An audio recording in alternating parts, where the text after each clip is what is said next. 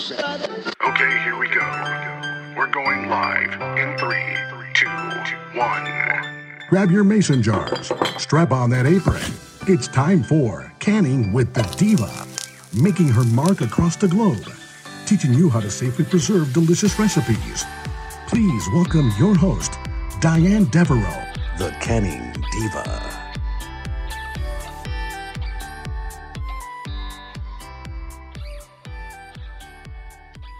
Well, hey there. Happy canning to you. This is Diane Devereaux, the Canning Diva. You are listening to Canning with the Diva this morning, and I am so happy to bring to you a fun segment about answering your canning questions. Your canning questions are answered here today, and I'm hoping that for those of you who may have had these questions burning on your mind, but either didn't take the time to ask, or some of you may have been a little timid to ask because you thought, oh my goodness, that's just too silly of a question. I'm hoping that I shed some light on this awesome topic about canning and preserving and answer the questions that were burning on your mind or that you just haven't had the time to ask or maybe never even thought of. So I hope today's segment, through answering the questions that I've received via Facebook, sometimes I'll get them on Pinterest and Instagram. Other times I'll get direct emails from people wanting to know specifics on how they can either enhance their canning experience or whether or not they did something right. Many oftentimes it's about changing up a recipe or swapping out a particular food group. So I have a lot of fun questions that I'd love to get to today. And those that I don't get to, maybe we can make it another fun second part or another segment so that I give you all a chance to write in and share with me some of your questions or concerns or experiences, and I can bring them up in another show and touch on those so that other listeners can have those questions answered that, again, they may not have thought of or had thought of and just didn't get a chance to ask. So this will be a lot of fun. I encourage you, if you are listening in and you do have some additional questions that I haven't touched on, please feel free to email me. You may do so at Diane, that's DIANE, at canningdiva.com. If you follow me on Facebook, please do so. That's at facebook.com/canningdiva.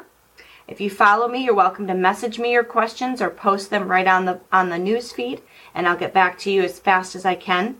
And then, of course, I'd like to gather up these questions and bring them to light in a fun radio segment, so keep that in mind. Otherwise, you're totally welcome to, if you happen to see something, whether that be on Pinterest at Canning Diva, or Instagram at Canning Diva, or Twitter at Canning Diva, feel free to post your questions there. I love to interact on a daily basis with those that are, choosing this path of a more fun, organic lifestyle, from the garden to the jar. And there's a lot of different social media outlets I'm on, so feel free to interact right away when you see something come up, and I'll do my best to interact within that instant or within a timely manner. All right, so let's get started. Some of the questions I've been collecting over, the last 2 years have to do with some of the basics as well as some of the more, I guess you could say, intricate type questions that revolve around very recipe specific or, hey, can I use this particular food group? So if some of these questions you already know the answer, no problem. You might learn a little something new or a different spin on something you already know. And feel free to grab a notepad and pen because you'll be surprised at some of the levels of information I'm able to give by the question being asked. Because, again, even though I teach this on a daily basis and I give demonstrations, I do public speaking, there are often times where I just don't have enough time to get to all of the questions or be able to, dive super, super deep on a particular topic. So this will be a lot of fun, especially for those of you that are new to the craft or have been canning for a long time. You always learn something new. Even I have learned new things, and this is something I've been doing for decades. So, all right, first question here. This one came from... Let's see here. This one came from the website. It was posted to me on one of my recipes. And the question is, I made pickle relish and the stuff wasn't packed tight enough, so there is juice at the bottom of some of my jars. No air, and it's sealed correctly. It just happens to look 7/8 full. Is this normal? The same thing happens when I do my apples. So awesome question. And the answer is yes, this is normal. When we process foods, no matter what the food is, whether it's pickles or apples or strawberries, there's a certain level of air trapped into every food particle. And this is where hot packing and cold packing or raw packing come into play. When things are preheated, we allow the air to escape the food source, and it helps kind of shrink it up and allow you to pack more in a jar. When things are raw packed and we're putting a hot brine over the top of the food, the shrinkage is taking place while in the jar. Now, I didn't get specifics on how this was packed or how this was cooked, so I can say this. For those items that are hot packed, for instance, a salsa or a relish, they are brought to a boil on a stovetop, and they're typically boiled for 5 minutes or under prior to packing in a jar. Because we are also allowing the air to escape, in addition to the liquid from the particular food group, we will start to see liquidity in our recipe. And there's nothing wrong with what you did here. It's very common to have that liquid separate and stay at the bottom because it's heavier. Things that are lighter are going to rise. And what I tell people to do if this does happen to you, sometimes just turning and tilting the jar when you're washing it before storing it will naturally mix those two components together, therefore creating, more of a solid looking texture in that jar. Otherwise, just stir the contents when you open the jar to eat it, and that'll do just fine. It'll actually blend everything together. That often happens with my strawberry salsa. You'll see about an inch of liquid on the bottom and then all the salsa on the top, and that's very common and normal. Many times, as it sits in storage, it'll naturally disperse all by itself. So there's nothing wrong here. The food is totally fine. As long as that lid has sealed, you're good to go. So excellent question. You're doing a great job. And by all means, keep up the hard work. Another question I received was, do you blanch and peel your tomatoes before canning them, or do you just peel them? Excellent question, and I usually get this question on a weekly basis, especially when I'm teaching my Canning 101 classes. Now, the answer is I do blanch traditional canning tomatoes because the skin is very thick and it's very chewy, and the last thing I want to do when I create a recipe and I preserve these tomatoes is to have someone chomping at the bit trying to digest something that is, quite obnoxious. It's like shoe leather at times, and it depends on how large that tomato gets. If your canning tomatoes are quite large, they're the size of softballs, you definitely have a thicker skin because it had to adapt as it grew larger. So I do blanch those. Now, for those of you that have made some of my recipes already, you will find that I often call for Roma tomatoes to be used. And the reason is because you don't need to peel and blanch them. The Roma tomato skin is extremely thin and very easy to eat and digest. So you might as well just leave that on, and now you're getting all the vitamin content that is in the skin. You're getting that into every recipe. Okay? Now, if you would prefer to blanch all of your tomatoes, no matter which type that you're purchasing, my biggest tip to you would be to create a crosshair on the bottom of that tomato and remove the, the stem top portion. Just go ahead and hull that out. You don't have to cut off the entire top, just hull out that center.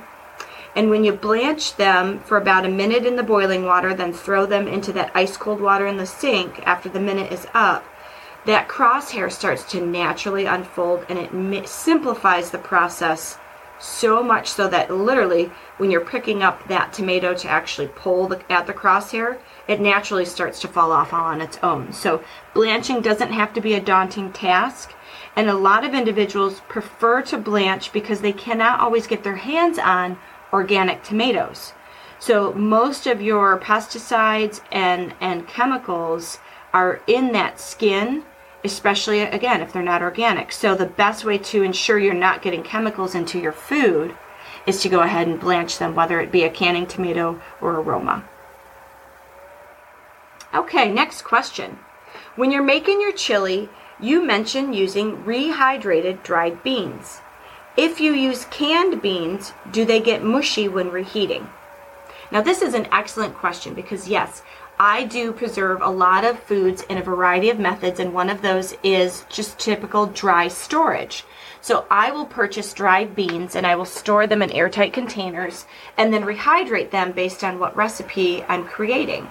And in my chili recipe, you will notice I do offer to you to utilize your home canned beans or dried beans. So there's no right or wrong way. And the answer is, if you're using home canned beans or even canned beans from the store, they seem to weather the processing just fine.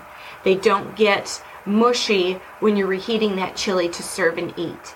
Now, I will say, if you did not consume all of your home canned chili on the first go about when you're reheating and serving it to your family, and you're actually having to store some of that back in the refrigerator, I have found that upon reheating it on the stovetop or in the microwave, they do tend to get a little bit mushier because you're looking at it as it's probably going to be the third or fourth time it's being reheated.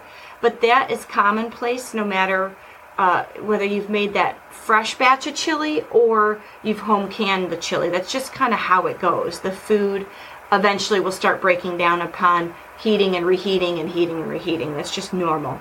But honestly, there's no right or wrong way. I think I did modify my chili recipe. If you go to canningdiva.com, under the recipes tab, you'll see a section that says 1 quart meals or meals in a jar.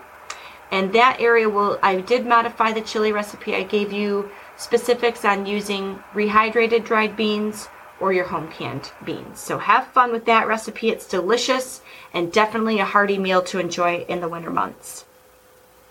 I highly encourage those of you who have not invested into a pressure canner to do so. A pressure canner, you would want it to be about a 23 quart in size. Nowadays, they do make them taller so you can double stack your pints. So I encourage you to also pick up a second canning rack that goes on the bottom. Traditionally, most of the pressure canners come with a rack, but purchase a second one so that way you can double stack your pints. And the benefit of having this pressure canner on hand is the plethora of recipes that you can now create. Things that have to process for a great length of time at a higher temperature require that pressure canner, and it's the only way we're going to kill off harmful bacteria, then lending the way to allowing us to store things long term.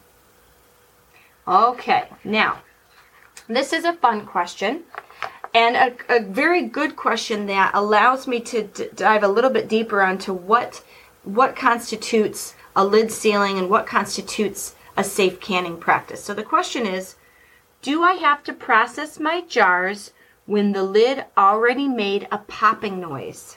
Very, very good question. I love this question because it breaks that misnomer of, well, the lid's sealed so the food's safe, so I'm just going to put it on my pantry shelf. Or I often hear, well, I just fill my lids with really hot boiling, mixture, whether it be salsa or what have you. I just fill my jars, I put the sterilized lid and ring on there, and I flip it over, and the next morning all my lids have sealed, and so I just put it right in the pantry. A lot of individuals seem to want to skip that processing, that heat processing step. And I must impress upon all of you, heat processing your home canned goods, it's not an option, it's a must. You want to follow the recipe's instructions and you want to process it accordingly. Someone took a lot of time, energy, and effort to do the math and the science behind what it takes to properly kill off bacteria in the presence of acid as well as time and temperature. And heat processing is essential for destroying the naturally occurring bacteria found in food. Choosing to not process your jars properly is unsafe and could very well render that food dangerous to consume. So, look at it this way. Oftentimes, when I have to purchase jars at the store, I will get home and I will unwrap that package and I will find that a lot of those lids have already sealed sitting right on the store shelf.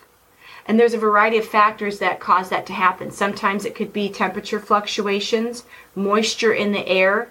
Sometimes because of how it was placed, or maybe they were stacked on top of each other, vacuum seals were created. And those lids sealed with nothing in the jar, just sitting on the store shelf. Now, does that mean that the contents, the air essentially, is safe? No, it just meant that the lid came into a variety of factors and created a seal because, again, moisture and temperature told it to do so. The lid has a rubber compound on it, and when it comes in contact with those variables, as well as the surface of that rim, it can naturally seal all on its own. It doesn't mean it's a very good seal, but it has sealed enough to where you can pick up that jar with that lid, and you actually, when you have to go to use that lid, you kind of got to put a little bit of elbow grease into it to get that lid off of there. So I say to you, just because the lid seals and it makes that popping noise does not mean your food is safe. There are many a times, because I'm creating a triple batch of something, that by the time I got to that last half of the processing stage, those jars sat on the shelf, sat on my countertop for a good, hour before I could actually get to them because of the many batches I'm doing in and out of that water bather. Typically those jars waiting to be processed, all sealed. But I know better than to assume that because that lid's sealed, the food is safe. They all still had to go through the heat processing, whether it be a water bath or a pressure canning session. They all still had to wait their turn and go through that heat processing in order to store long term. Now, if your lid's sealed and you weren't planning on storing it on your pantry shelf, you were going to eat it within the next few days, by all means, pop that jar in the refrigerator and eat it within 7 days. But the benefit to home canning and preserving and using our two types of processing is that we are able to store these items without cold refrigeration, and we can put them on our pantry shelves for over a year. That is the true benefit of storing long term, which is where heat processing is essential. Okay, another question I got is, can I reuse my store-bought glass jars for canning? They once had pickles in them, and the lid still will seal if I turn and twist it super tight. Well, good question. And even though I know people do this, whether it be their sauerkraut jars, their pickle jars, their mixed bean jars, yes, that lid will seal if you squeeze it real tight, but I would never recommend using any jar that has not been originally designed for home canning use. I personally cannot recommend it. If it's something that you've been able to conquer and do time after time, year after year, without any problems, any spoilage, then I don't want to tell you to fix something that's not broken. However, I personally cannot advocate for you to reuse something that has not been designated for home canning use and reuse. Mason jars made from approved manufacturers like Ball and Kerr, and as well as some of the Kilner jars. Those Kilner jars are from the UK. They're awesome, and they still have that same type of twisting top like a commercially canned jar would be. It's that same principle. I would not recommend use anything that is not safe for home canning. So Kilner, Ball, all of those jars have been tested time and time again. The glass compounds have been made to withstand the recycling and the reuse and the reheating. Those are your tried and true recycled sources. The shape and the volume capacity of these glass mason jars also comply with well-established processing methods and recipes. Microorganisms that spoil foods and cause illness may still be present when using unapproved home canning jars. And think about it, they don't follow the traditional standards. Recipes are often spoke of in half pints, pints, and quarts. And Ball and Kilner and Kerr all follow those standard methods. When you start deviating from those standard methods, you now are playing with the processing times. And that is what lends way to something that could be very dangerous if you're not adequately killing off bacteria, because now the volume of the contents in that jar has also changed. Okay, one more question here before we wrap up today's segment. And I just want to thank all of you who write in and who message me. It has just been a wonderful way for me as a home canner and as the Canning Diva to interact with you and share my love and passion and knowledge for this awesome craft. And it really helps, I think, not only us stay connected, but alleviate some of the fears and misnomers that are out there revolving around this time-honored tradition. And so I really appreciate the questions, because I want to encourage all of you to pick up this craft, make it something that is fun and easy, and find ways to incorporate it into your everyday life. Because as you'll hear me often say, from the garden to the jar, and then it also goes to the plate. I want you to see this as being a fun, well-rounded way to feed your family, to be prepared, to live a self-sustaining life, and to keep increasing the volume and the recipe types in which you start adding to your cookbook or your home arsenal. I like to call it my canning arsenal, because that's kind of how I look at it. I have an arsenal of food, I have an arsenal of supplies, and I want to make sure I'm ready and able to do whatever it takes to keep my family sustained and healthy. Okay, last question here, and this is huge for those of you listeners that are all around the globe. The question is, I live 3,500 feet above sea level. How many minutes do I add to the time if I'm water bathing?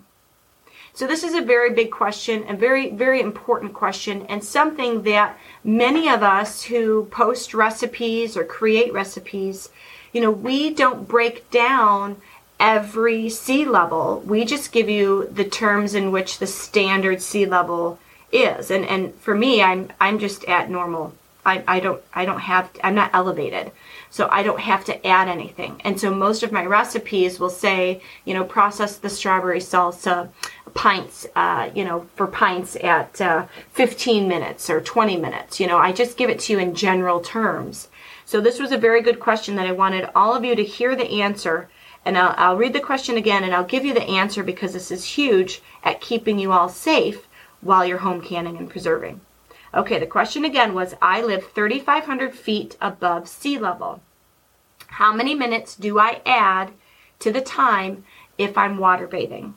And here's the answer. You want to add 10 additional minutes to the normal processing time. And here's why. When you live 1,001 to 3,000 feet above sea level, you add an additional 5 minutes. When you live 3,001 to 6,000 feet above sea level, you add an additional 10 minutes. When you're 6,001 to 8,000 feet above sea level, you add 15 additional minutes. And when you're 8,001 to 10,000 feet above sea level, you add an additional 20 minutes. It takes longer for you to keep that boiled temperature to kill off the bacteria. So make sure you know how many feet above sea level you live, where you're located. Make sure you know where that's, where you live and what feet above sea level that requires. And then using that chart or that guide I just gave you, add the appropriate amount of minutes to your water bathing processing time. And I'll pick up with where we left off. The question I received was, I live 3,500 feet above sea level. How many minutes do I add to my processing time if I'm water bathing? And that was a very good question, because I know most of you listeners are all throughout the globe, not just in my home state of Michigan. So I definitely thought this question should be repeated, and then I'm going to follow up after I answer. I'm going to follow up with the same idea of thinking when it comes to pressure canning. So now I'm going to read through this chart, so feel free to grab a pen and paper and jot this down. So for those of you that are driving right now and you're unable to jot this information down, no worries. It is also available on my website at canningdiva.com. So you have lots of resources, but feel free to break this down and just take a mental note, especially if you already know what sea level height you live in. So for those of you that are 1,001 to 3,000 feet above sea level, you must add an additional 5 minutes of processing time to your traditional water bath recipes. Those of you that are 3,001 to 6,000 feet above sea level, add an additional 10 minutes. So for that individual who wrote in and wanted to know how much time she needs to add, the answer for her was 10 additional minutes because she was 3,500 feet above sea level. If you're 6,001 to 8,000 feet above sea level, add 15 minutes to your processing time. And for those of you that are 8,001 to 10,000 feet above sea level, you must add an additional 20 minutes of processing time when you're water bathing. Now, the same rule of thumb applies when you are pressure canning.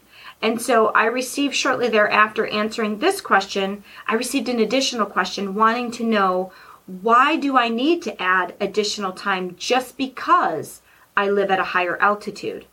Well, the answer to that is simple. Water boils at a lower temperature that is less effective for killing harmful bacteria. So all of this bacteria and microorganisms require a longer processing time because it takes longer to get that water temperature up and to be effective. So because it boils at a lower temperature, traditional temperature for boiling water is 212 degrees. Okay? And because we rely on traditional recipes stating, an X amount of time in water bathing, it's because that has all been calculated at 212 degrees. When you live in a higher altitude, water boils at a lower temperature, making it less effective. So for those of you where water boils now at 190 degrees, that's awesome if you're trying to heat something up quick and you need your water to boil fast. However, all the math has been done at 212 degrees, so you need to add additional time to keep your food safe. That also focuses now on the next question that I received. It's so funny when I get Facebook followers that ask these questions, and I do my best to post an answer either right away or in a short time frame. I love it when people start seeing in the post the answer, and then it prompts another question, and then another question. So this was a really fun Facebook post that started turning into some really awesome dialogue. And for those of you that aren't following me on Facebook, you may do so at Canning Diva. So you can search for me under Canning Diva on Facebook, or you can go to facebook.com/Canning Diva, and you'll find me there. You can also sign up for my newsletter right on my Facebook page, and you also can start to see some of the fun events and postings that I have, as well as yummy recipes and fun pictures. So it's a lot of interactive fun. And again, these questions all started snowballing with just asking that first question about the sea level and how many minutes do I add. So the third question I got asked during all of this fun, stimulated conversation about time and temperature and altitude was this: do I need to increase processing time in higher altitudes when I'm pressure canning? And the answer is yes. For foods processed in a pressure canner, processing times remain the same, but the pounds of pressure are what increases. So for those of you with a weighted gauge pressure canner, you can control the pressure precisely. However, the biggest disadvantage is you cannot correctly or precisely gauge that pounds of pressure for higher altitudes. So the USDA states a weighted gauge pressure canner being used in higher altitudes above 1,000 feet must be operated at pressures of 10 instead of, quantities of pressure at 5. So, or 15 instead of 10 psi. So basically what they're saying is if the recipe says 10 pounds of pressure, you want to now elevate that to 15 pounds of pressure. Because you don't have a lot of options with a weighted gauge pressure canner, you really only have those 3 circles on there where it says 5, 10, or 15. The best way to ensure that your food is going to be safe above 1,000 feet, so that could be anything from above 1,000 feet to 10,000 feet, you basically want to just have it put it on the little dial that says 15, and so that nodule is now at 15 psi instead of 10. So the rule of thumb is to just increase it, because sadly with a weighted gauge pressure canner, there's no way to really tell if you're at 11 or 14 pounds of pressure. So to be safe, you just have it at 15 pounds of pressure.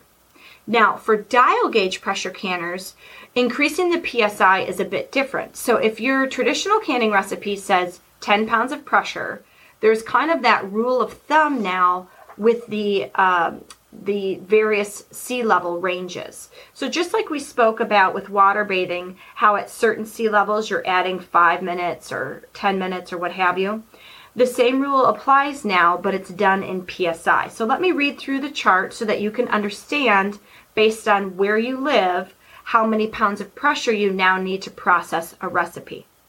So if you are at 0 to 2,000 feet above sea level, you want to make sure your recipe is now being processed at 11 pounds of pressure. And for those of you that have taken my classes or have heard me speak publicly, I always tell individuals, give yourself a little bit of wiggle room. It's very hard to keep a dial gauged pressure canner exactly at 10 pounds of pressure. So I tell people to process their home canned goods at 11 to 12 pounds of pressure. That little bit of extra temperature isn't going to do any harm to your food.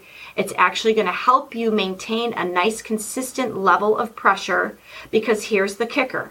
If your recipe calls for 10 pounds of pressure, or in this case, if you're up to 2,000 feet above sea level, 11 pounds of pressure, and you let it dip below that, you now have to start your timer all over again. So it's best to just stay a little bit above than it is to be anywhere below. So for those of you at 2,001 to 4,000 feet above sea level, you want to maintain 12 pounds of pressure. If you are 4,001 feet to 6,000 feet above sea level, 13 pounds of pressure is adequate. If you are 6,001 to 8,000 feet above sea level, you want to maintain 14 pounds of pressure. And for those of you at 8,001 to 10,000 feet above sea level, you want to have 15 pounds of pressure registered, or I would say give yourself that wiggle room, about 16 to 17 pounds of pressure. It's okay to be up a pound. It's not okay to be below a pound. All right, now, the other fun part, again, about this conversation and dialogue on Facebook is it prompted another question about traditional recipes requiring 10 pounds of pressure. If you aren't in a sea level area that, is elevated, why can't we just process everything at 15 pounds of pressure? Well, here's the main reason. If I here in Michigan were to process all of my recipes at 15 pounds of pressure, and again, I'm not really above any sea level, I'm just like normal average Joe over here, 11 to 12 pounds is fine. It's that little bit of wiggle room that keeps you safe and prevents you from having to stare at that darn dial for hours on end. If you did everything at 15 pounds of pressure, you're now going to start experiencing liquid loss. Liquid loss is because you've got that now upwards of 250 to 255 degrees, and at our altitude, that is just way too much. We already know at regular boiling temperature, which is 212 degrees, things are going to be active, and we call it a rolling boil. So things are already moving and bubbling and spitting. And in pressure canning, it's going to be higher than 212 degrees. And so we only want to have that food move and swell and elevate based on the amount of headspace we gave it. If we get it much hotter than what the recipe or our elevation or the food source requires, we are now going to experience a lot of liquid loss. So all of that food that was in that jar with the required amount of headspace now escapes the jar, winds up in the pressure canner, and when the jars seal, if they seal, because again, we're getting all that food onto the rim, which prevents a seal with the lid. If the jar does seal, we are now looking at a jar of now 3 inches less than what we started. And so we're kind of wasting our food. So there is a method to the madness. There's a lot of science and math involved into why we process things at the rate of temperature and time that we do. So keep in mind, just because 15 pounds of pressure is safe for the weighted gauge pressure canner, doesn't mean it's adequate and okay to do for the dial gauge. You can do so, but just be prepared. A lot of your hard work and food is going to wind up in the pressure canner and not the jar. we're going to hear right now from Doreen Dannison. She messaged a question on Facebook regarding one of her recipes that she loves to make on the stovetop. She was curious to know if she can now preserve it and if the ingredients would still suffice. So here's her question. I make a stew with dehydrated corn and let that cook usually overnight and add lamb or beef meat cubed the next morning, and then I let it cook further. I also add beef broth. My question is, can I can this stew that was made from dehydrated corn? Well, Doreen, the answer is yes, you certainly can.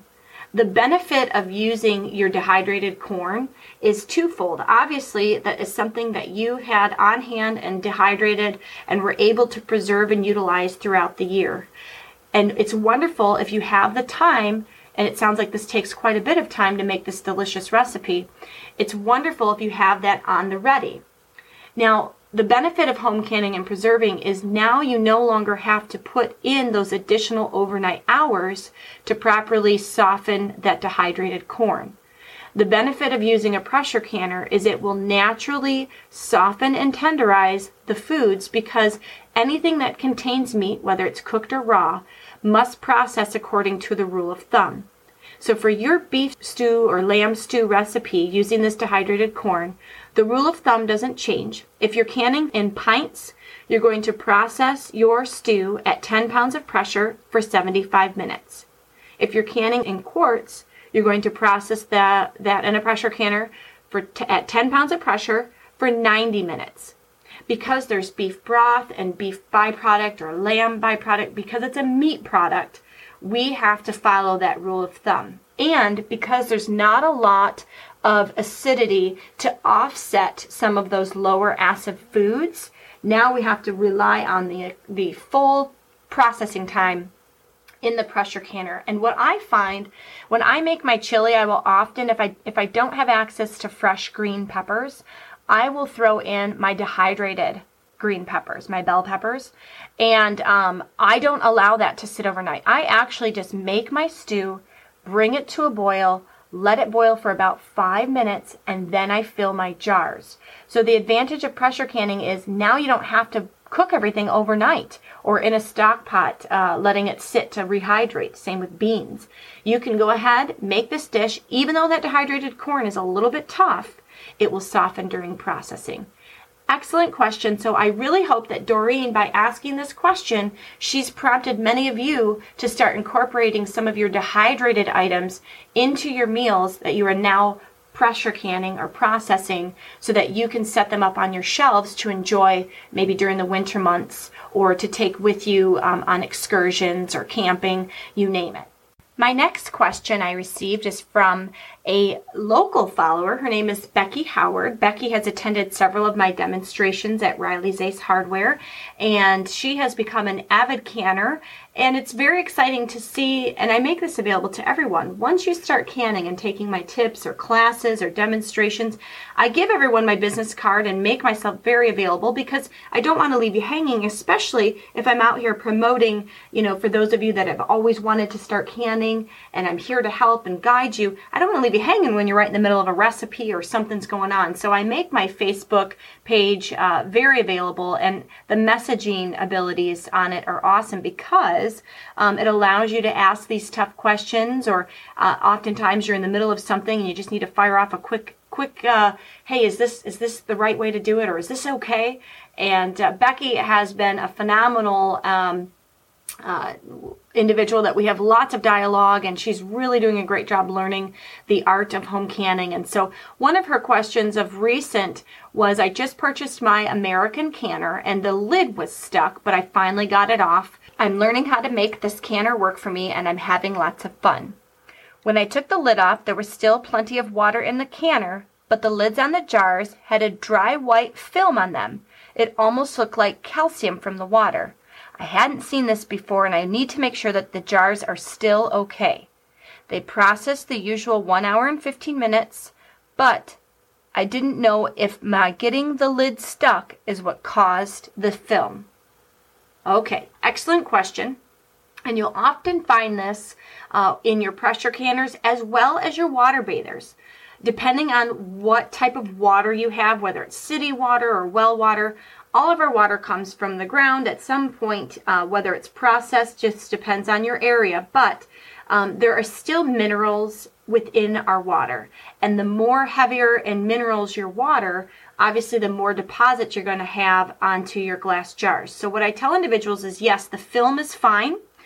Go ahead, let your jars cool that 12 to 24 hours, and once your lids have sealed, take your rings off and just in the sink with a warm washcloth, some dish soap, just go ahead and wash the jars off. If the film is still pretty stuck, add a little bit of vinegar to your washcloth and it'll come right off. To avoid this happening in the future, when you're placing your jars in your canner, whether it be a pressure canner or a water bather, add a couple tablespoons of vinegar to the water, and it'll prevent those calcium-like buildups to happen onto your jars. It actually keeps them nice and clean by adding that little bit of vinegar to the water. So no worries, everything is fine. None of that buildup did any harm to your food source. It's just very unpleasant to look at, and you can avoid it from happening again by just adding vinegar to the water. All right.